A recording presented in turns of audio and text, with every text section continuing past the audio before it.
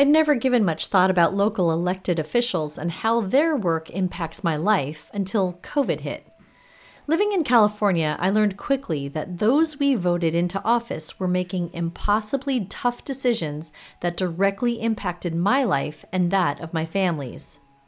That's when Will O'Neill, a partner at a local law firm and our city's 2020 mayor, rose to the occasion and put his constituents first, leading our city's 85,000 residents and 700-plus employees through murky and uncharted waters. Because one of the best things you can honestly say, especially when you're younger, is I don't know, but let me go find out. And so that's been something that I've taken into my career as an attorney, but it's certainly something that I learned early as a city council member as well. You feel like you should probably know what you're talking about the moment you get elected, and the answer is you don't.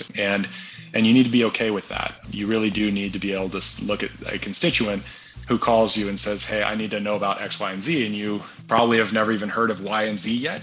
And so what you need to be able to do is just say, I don't know, but let me find out, because what you're going to find is, especially in a city where we have 700 plus employees, someone in there will know. As we reach the upper levels of management, it's easy to wrap our identities in our careers. The long hours, the hard work, the accolades, it can all easily lead to believing that's all you are. But time and again, my guests share the same story and lessons. There's so much more to life than work. Because our 2-year-old daughter was in the room right next to us, and she was actually playing with her dollhouse, and she was holding the dad in her hand, and the dad was saying, I can't play right now, I'm too tired, I can't play, I've got to go to work.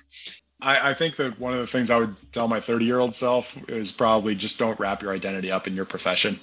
Will shares that in this digital age, it's easy to forget how simple gestures go a long way to form positive and long-lasting impressions.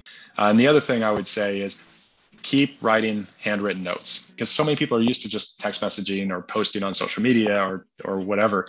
But man, what a difference it makes when someone actually goes to the effort, even if it's like 5 minutes of effort, to write you a handwritten note, address it, put a stamp on it, and actually put it through the mail system.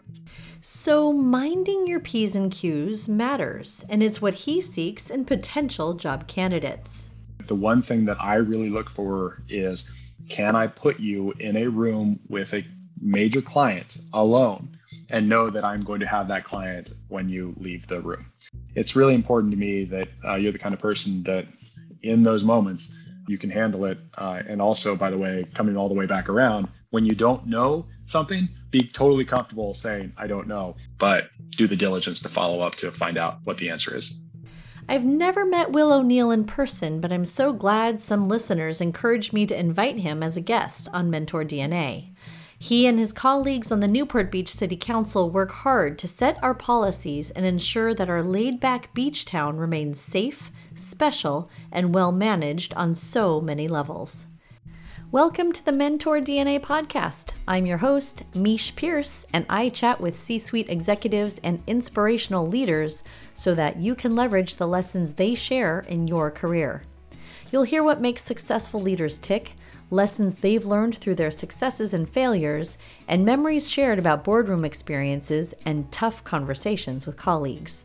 Full bios, book recommendations, and more details about my guests can be found at mentordna.io. Thanks for tuning in.